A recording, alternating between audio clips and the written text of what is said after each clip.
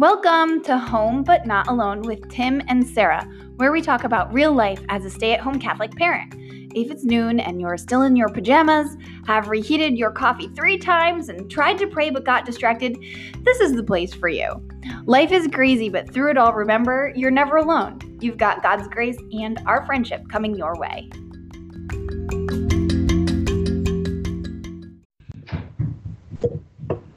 Today on Home But Not Alone, Tim's going to tell us all about his trip to the Holy Land.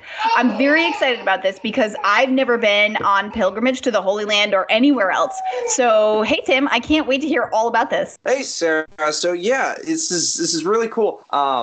I've been thinking about doing this as an episode for a while. I went on a pilgrimage to the Holy Land. Gosh, it's been 10 years. It was back in 2009, and I would love to go again. It's an experience that it had a big impact on my life, and I think it has a big impact on a lot of people who experience that. And I know not everybody can, but I do encourage people that if they ever do have the opportunity, it really is a great thing to do. A couple of challenges going into this that I didn't know. I want to talk about these first. Is that I had to make sure that it wasn't a vacation because there are a lot of people there who are there as tourists or who are there, obviously there's a lot of people who live there. So at times it can feel vacation-y, touristy. There are a lot of people trying to sell you things because obviously you don't pop into the Holy Land every day. So, this is an opportunity to get this sort of souvenir or this sort of idea thing that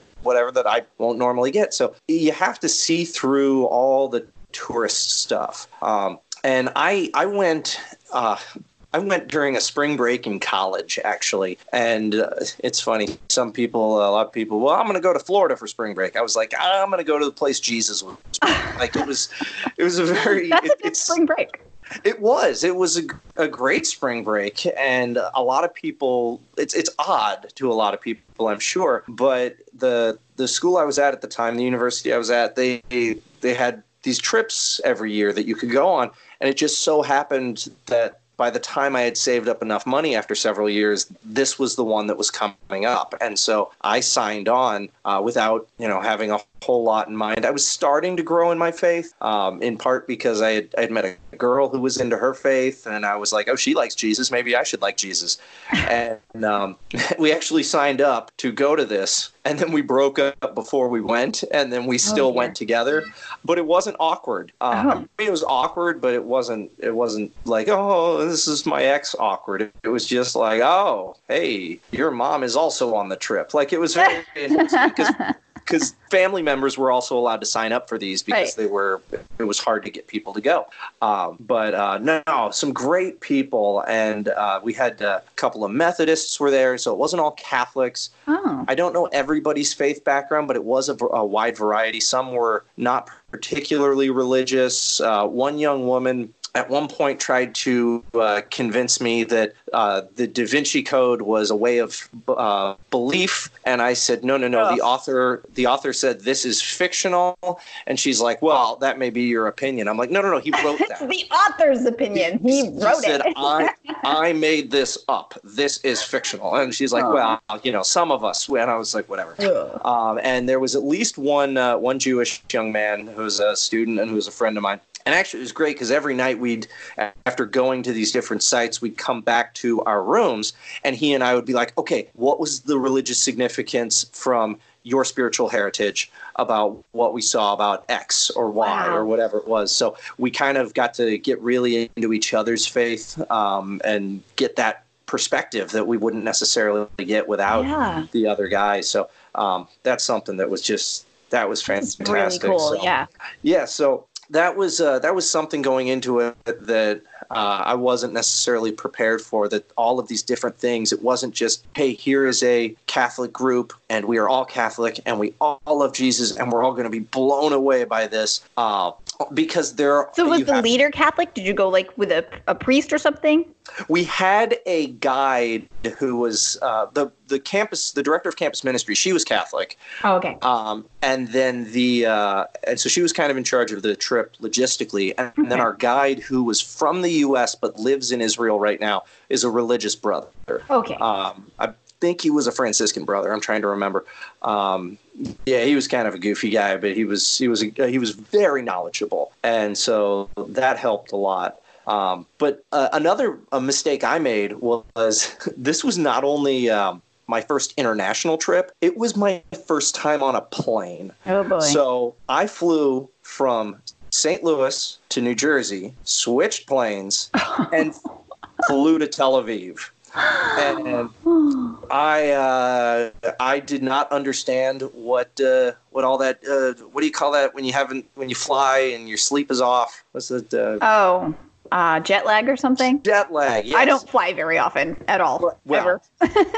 But that was that's not a great first flight because. But were you traveling all together? We were traveling all together. Well, at least you had that. Yes. And so it was nice because we were sitting. In fact, we were on a plane from St. Louis to Jersey, and somebody was like, "Can we all switch seats?" Somebody in another group, because the kids wanted to sit with the parents. And this young 19-year-old says, "Actually, these two adults, me and this other young woman, this is their first time flying." And the parents of these little kids go, "Oh, our kids fly all the time. They can sit by themselves." Okay, good.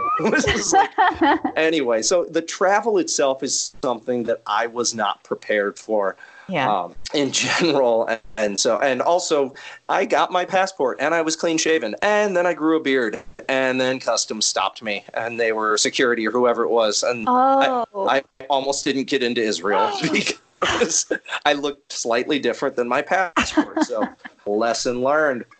But I was expecting this overwhelming spiritual experience, and that was a mistake. There was a Saturday Night Live sketch last year where Adam Sandler played a tour guide, and in it he says, if you are sad at home, you will still be the same sad person in Italy or wherever it is. It's like you're not going on vacation doesn't change who you are. And I wish I'd seen that in advance, because part of me expected to walk through these places and then just have this like overwhelming, like, oh my gosh, I'm now so filled with the Holy Spirit. But that was that was the wrong expectation. Okay. So going into it with, if you ever go on pilgrimage, you have to go on with an expectation of, I'm going to experience these things, but it may not be in the way I expect. Or it may be it may just seem almost kind of, I don't want to say mundane, but just basic. Just this is what everyday life is like. We were walking through the old city of Jerusalem, and kids were running alongside us on their way to school. I mean, it wasn't anything that we wouldn't see in a big city here. So there wasn't like Gregorian chant like wafting through the air and like incense just like popping up out of nowhere. Okay. Yes, and for some reason, I don't know, I've spent my entire life, or up until then, I'd spent my entire life reading about the Holy Land. Yeah, right. And for some reason, what slipped my mind was it's the 21st century. Yes, some of the buildings are still there, some of this is still there than that, and whatever it is, the traditions and whatnot, but it's still 21st century Israel and Palestine. Yeah. It's not, it's not how I had pictured it. So. The weather was beautiful. I just, you pictured a desert or something. Oh, it was gorgeous. Oh, no, that's what I'm picturing. It was not like a desert. No, it was like nice spring weather. We were there in March, and it was like, oh, this is fantastic. This was, it was very comfortable. Very nice. So one of the first things I have to talk about, though, is visiting the tomb of our blessed Lord. So we were told, this is why I say, oh, that tour guide, he was so well-intentioned. He told us after the fact, he was like, oh, you guys are real tired, so I let you sleep. I figured you'd want that instead of getting up at 5 a.m. We would have had mass in the tomb. Oh! And every one of us, regardless of our faith background, were like, you have got to be kidding me. I will slap you right now. Oh, gosh, that would have been the coolest experience ever. That's a bummer. I believe the non-Christians had the loudest reaction. I thought, see, that shows you. That shows you how awesome this is. Yeah. And so we didn't get that opportunity, unfortunately. But what's interesting is there's a line outside of the tomb itself. And you can look up pictures of this. It's in the Church of the Holy Sepulchre, because they built a church around where the tomb is and where the crucifixion happened. So you can actually go up right up to where the crucifixion happened and reach under this altar and touch some rocks. I don't know if those are those giant stones are really the ones that were These two things are inside the same church? Same church. They're close enough together to be inside one church. The tomb and the spot of the crucifixion. And the spot of the crucifixion are in the same church. Is the church huge? I mean, it's you think cathedral, but it's not. It's not ginormous. I mean, it's pretty big, but it's not so big that you would be like, oh my gosh, yes, obviously this is a huge distance apart. Yeah, I always kind of imagined it to be like a pretty big distance from the crucifixion to the place where Jesus was laid. But that's amazing to me that they're inside the same church. Yes, they are. And they're actually, even within the church itself, they're fairly close to one another. Huh. And of course, in between them, or, sort of in between them, there is a large stone, and that is the spot where Christ was laid after he was brought down from the tomb and his body was anointed with oils and such and cleaned up. Now, that being said, there are people who walk in and they touch that stone and they're, oh, this is the actual stone. No, we were told that people have been pouring oil and stuff on that for 2,000 years, so it breaks every now and then, and they've had to replace it over the years. But it's still the spot. So in one church, you can visit where the crucifixion happened. You can visit where Christ was laid to have his body cleaned up and spread oils on him and whatever after he died, after he was taken down from the cross. And then you can wait in line and walk in through this tiny opening. You have to duck through, and you go into this tiny little room. And then once you go through that tiny little room that 2 or 3 people can barely fit in, you duck through a door and go into another tinier room. And about 5 people at most can kneel down at the same time next to the slab where Christ's body was laid. Wow. And so that is where we got to be. And it's amazing because outside the tomb, there's a lot of people and there's a long line, and it's like, kind of feels like you're at Disney World, and a lot of noise, long line and chaos. And then you go into the tomb and there is just this peace. There is just this silent peace, and you don't want to leave. And I will say this, I walked out of that tomb, and that probably was the spiritual experience, the closest that was the closest to the spiritual experience I had been hoping for. Yeah. Was to enter into Christ's tomb myself, pray for just a couple of minutes, not even that, maybe. It was very brief because they got They got to get everybody through there, right? Yep. Wow. And then to walk back out myself, and it's mind-blowing. And that church itself, which has been there for a long time, it's actually, there are different like religious orders that have claims to different sections of it, so it's kind of shared. And if I remember correctly, the doors to the church, the outer doors, the keys are actually held by a Muslim family and have been held by them for a few hundred years. And every morning they come and they unlock the doors to this church. And then every night they come back and they lock the doors to this church. But it is a fantastic, I don't know, it's amazing because you have some Eastern Orthodox claim to parts of the church. And actually there's a ladder on the outside of the church, and it's been there for a few hundred years. And no one's allowed to move it because there's confusion about who put it there and then who has claim to which part of which. So the ladder just stays there as a nobody wants to disrupt. So this ladder's like 100 and some odd years old, and it's just there. Or whatever it is. I'm like, that's crazy. That's going to fall someday, but okay. Someday. So anyway. But that seems like a lot of respect, like among, different beliefs and faith systems, if everybody's, like nobody just stepped in there and moved the ladder, right? Like it seems like is it like a respectful kind of thing? It is, and it's also a wanting to maintain the delicate balance of, okay, we've kind of drawn our lines a little bit, and nobody wants to cross them, because if I cross the line, then you're going to cross the line, and whatever it is. So the fact that they've maintained this sort of peace, this sort of accord with such a holy place is just wonderful, because it could have gone so wrong. And it could any day, but it hasn't. I really think the Holy Spirit's doing something special to preserve that that holy ground. And actually, humanity's doing its part too, because there's a large yellow metal thing outside of there. And the priest or brother, whatever he was, the guide, he explained to us that's a bomb disposal unit. So if anybody ever tries to blow up this holy site, you can throw a bomb in there, and Oh my goodness. it'll contain it. So there's this practical. Yeah, I had no idea. Good. What this thing That was till he good told us. thinking. Yeah. Yeah. So let's move on to the Western Wall.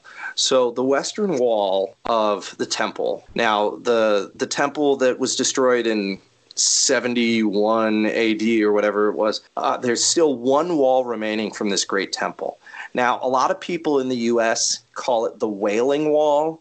That's not really the correct term. And I was there on Friday night, the beginning of the Jewish Sabbath, and I can tell you, wailing is the last thing they're doing. It is a celebration. There were people there of all different walks of life, Orthodox, Reform, Conservative, traditional, all these different Jewish backgrounds. And there were also tourists and pilgrims, but they were all celebrating in their own capacity. Mm. And actually, this group of young men, it was like a fraternity, it felt like. They grabbed me and brought me into their dancing circle. And it was just a group of young Jewish men who were celebrating the Sabbath as they danced around. And I was like, okay, I'm doing this now. Cool. And then after they finished, they were like, you got to come with us. We're going to go do this next. I'm like, ooh, I'm with my pilgrimage. Oh. And they're like, forget your pilgrimage. Come with us. And I didn't, and I kind of regret it because I have no idea what adventures lay before me. Yeah, but you don't just go off in the Holy Land. I don't know. You know what? I don't want to regret it, but I kind of do. Oh, okay. No, I wouldn't have wanted to get lost. And so, no. That wouldn't have been a smart idea.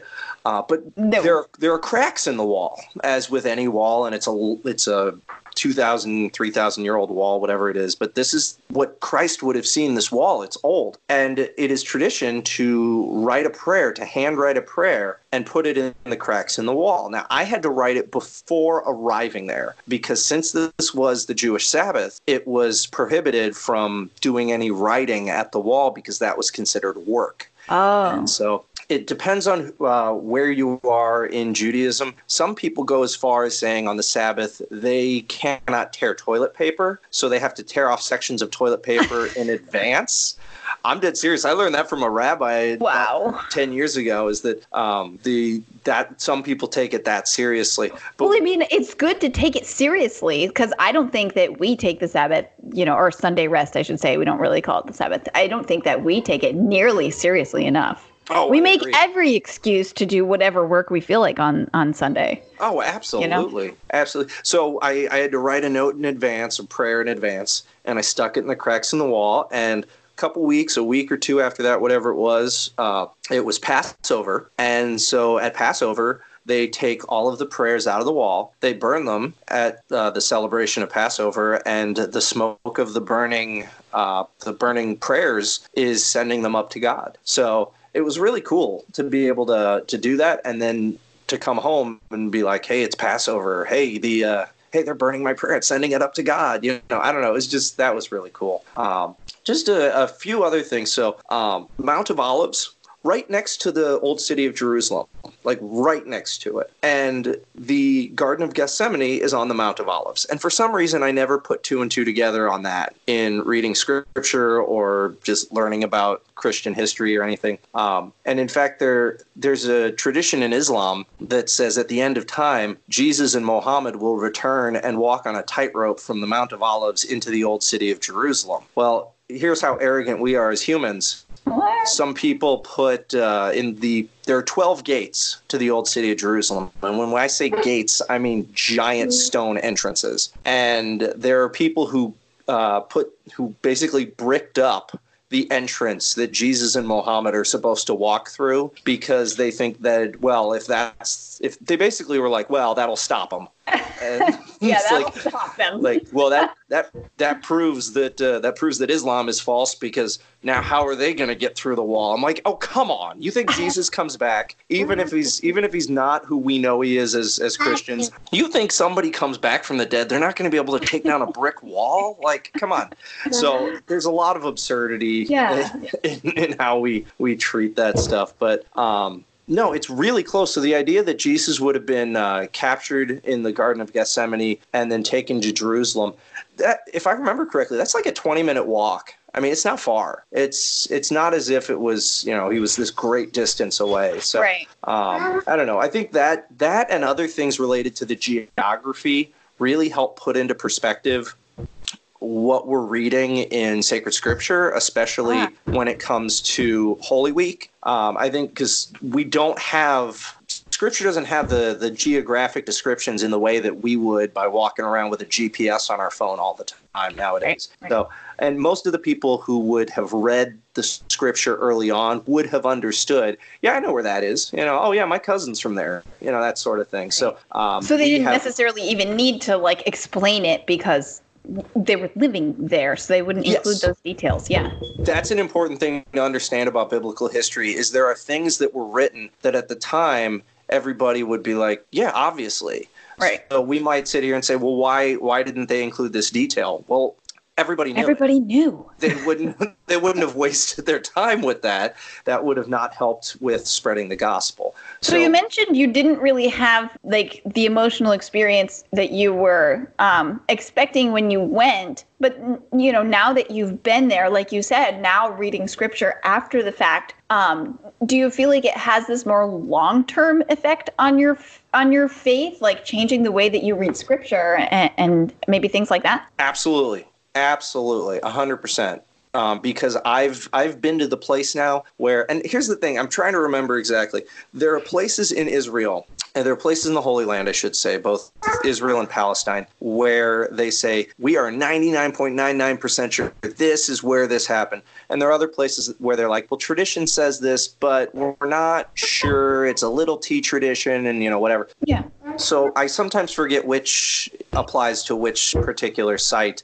But there was a site where they said, tradition holds that this is where Jesus was held while he was awaiting, essentially his trial, if you will. Yeah. And it's like, oh my gosh, this is a real place right here. Or this is, sort of then to read that in scripture, we sit there and say, well, this is, okay, Christ was taken in, and it's like, yes, and I know where he stood, I know what he was essentially looking at, and it gives me that fuller picture. It really helps to enlighten me to the visuals and all the sensory aspects of what Christ was experiencing. So yeah, I really do think those sorts of things. I think they make a big difference in the long run.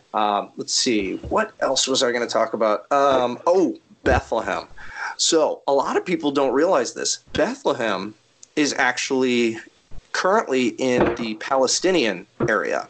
It's not like you have to go through this giant border wall with checks. We had to, and this is very bizarre. It's like, let's go see where Jesus was born.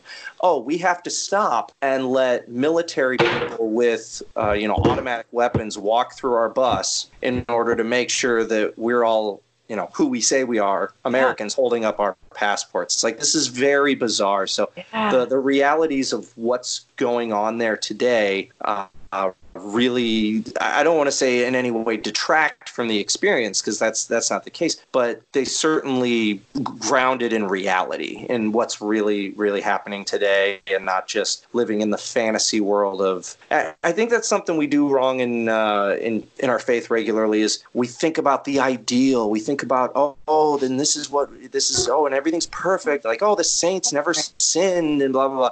No. Yeah. The reality of our faith is that it is heavy, it is difficult, it is dirty, it is something we got to get down in the mud, and we got to fight, spiritual warfare, all these different things. So that was an important reminder. But once we got there, we got to celebrate Mass just as a pilgrimage group of like a dozen or so people. And we got to do it right at the place where Jesus was born. Wow. And so you weren't like rushed through like you were at the tomb. Correct. We had tourists around us. You know, they were rushing through, but we actually got to sit there, and I got to do one of the scripture readings, and for that, and it was just to be sitting right there, like they have it marked. This is the spot where Jesus was born, and this is the spot where he was laid after he was born. That's incredible. And it's just like it's so mind blowing, and looks. And I know it's been 2,000 Now, so years. did you do was it the Mass of the Nativity at the I don't remember. I think so. I want to say yes, but again, it's been a long time, and I didn't write that down. But no, it's just That's it was really so mind blowing to just be there and to be like, this doesn't look anything like any nativity scene I've ever seen. You know, like it's incredibly difficult. And I have a lot of my pictures haven't survived, but I have postcards that I'll take pictures of and we can put up so people can see them. But it's man, got to see where the Annunciation happened. We got to see the milk grotto where tradition tells us that Mary was breastfeeding Jesus and her milk spilled and the stone is now turned white. We got to go to the Dead Sea. Heard that one. Oh yeah, we got to go to the Dead Sea, and it's very weird floating in like a bath of salt water bordered by two different countries, you know, Israel and Jordan, and being surrounded by people who it's like, hey, I'm walking through the locker room to change.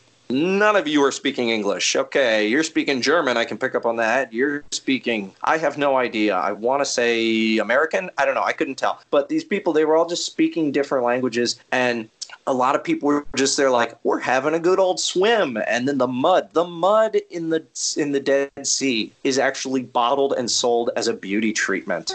It's really? Yes, it is. You can probably find some online. I don't know, but funny. It's because of the high salt content. Right. No plant or animal life can be there. But yeah, everybody was there. People were just like, we just lay back and float, and then we reach down, we scoop up the mud, and we rub it all over ourselves. And it was just such a cool cultural experience to be surrounded by people from all over the world who were all thinking the same thing. Hey, I can float. And this mud is making me pretty. Like it was just a really cool thing. I don't know why. But let's see. We got to spend some time at the Sea of Galilee, and got to have some delicious fish that they call St. Peter's fish. And it's nothing special. It's just delicious fish. Although it's the only time I've ever eaten fish with the eye still on it. But have you ever done that? Have you ever had a fish where you look at with the? No, I don't think I could eat that. No, don't do it. It's gross. But actually, one of the cool things we got to see was Nazareth. So we talk about Nazareth, all the time. Oh, and it's Jesus of Nazareth. Oh, that's where Jesus was from. Nazareth is tiny. It's like a football field or smaller was the entire town, probably half of No way. Field. Oh my gosh. Now it's a huge city. It was tiny. There was nobody there. It was a handful. I mean, I heard it was tiny, but that's really tiny. We're standing there and they're like, okay, see where we are? That's where the edge of ancient Nazareth was. And I'm like, right there. Like, it was a little, almost nothing. And I thought, no wonder Jesus had to go to Jerusalem to spread the gospel, spread the good word, right. I suppose. Because he was, it was just those are just so many of these things that just really, really struck me that while we were there, that the idea of the reality, that's what kept coming back to me. The reality of Christ being here, the impact, the people who knew him. We got to see St. Peter's house, the little that there was left. And, the fact that that house was only a few feet from a Jewish temple or synagogue or something. And so it must have been 20 feet from one. So they were having, would have been having mass at St. Peter's house, just a few feet away from where the Jewish celebrations were going on. And it's like, oh my gosh, and the idea that so many of these Christians had to be secretive early on, and the freedom we have to just be so open with our faith. Yes. It's just amazing to me, the fact that so much of this history, so many of these iconic places, so many of these places that Christ was, that Christ, had an impact on, oh man, that they have survived, they have been preserved, that people have built up, essentially cathedrals around them to protect them. And it still has an impact on me to this day. So. That's incredible. I hope I get to go someday. Have you been on any other pilgrimages? No, I really want to go on a bunch though. That's one of the challenges with having kids. Yeah. My time and money is focused on them. And I know. I said to Chad sometime, I said, maybe we should take our kids on pilgrimage sometime instead of taking them on vacation. And Chad was like, we don't take them anywhere. I don't even like putting them in the car and driving a couple states away to go to the beach or something. He's like, and you think we're going to go get on a plane with our kids and go on pilgrimage? But, someday we'll have our day. Maybe we'll see. Maybe we'll be in our 60s and we'll all go on pilgrimage. But yeah. Oh, and we got to walk the Via Dolorosa, the Stations of the Cross. We got to actually walk what is believed to be the path Christ walked. How long is it? It's not. I don't remember, but it's not very long. I mean, we walked slowly, right? And it probably took us 15 minutes. And that was with a crowd walking slowly. I mean, so it's not a great distance, but I've been thinking as I look at some of the Stations of the Cross recently, walking that path and the buildings, some of which have been there quite a long time. It's not a wide street when you're walking down some of those streets, and those crowds trying to push in on Christ and him trying to carry this cross, and the soldiers pushing him forward, and it's like I can't even begin to imagine the agony. And so all of these things really helped me to get a better understanding of what the experience was for Christ himself and what it was like for those who are around him.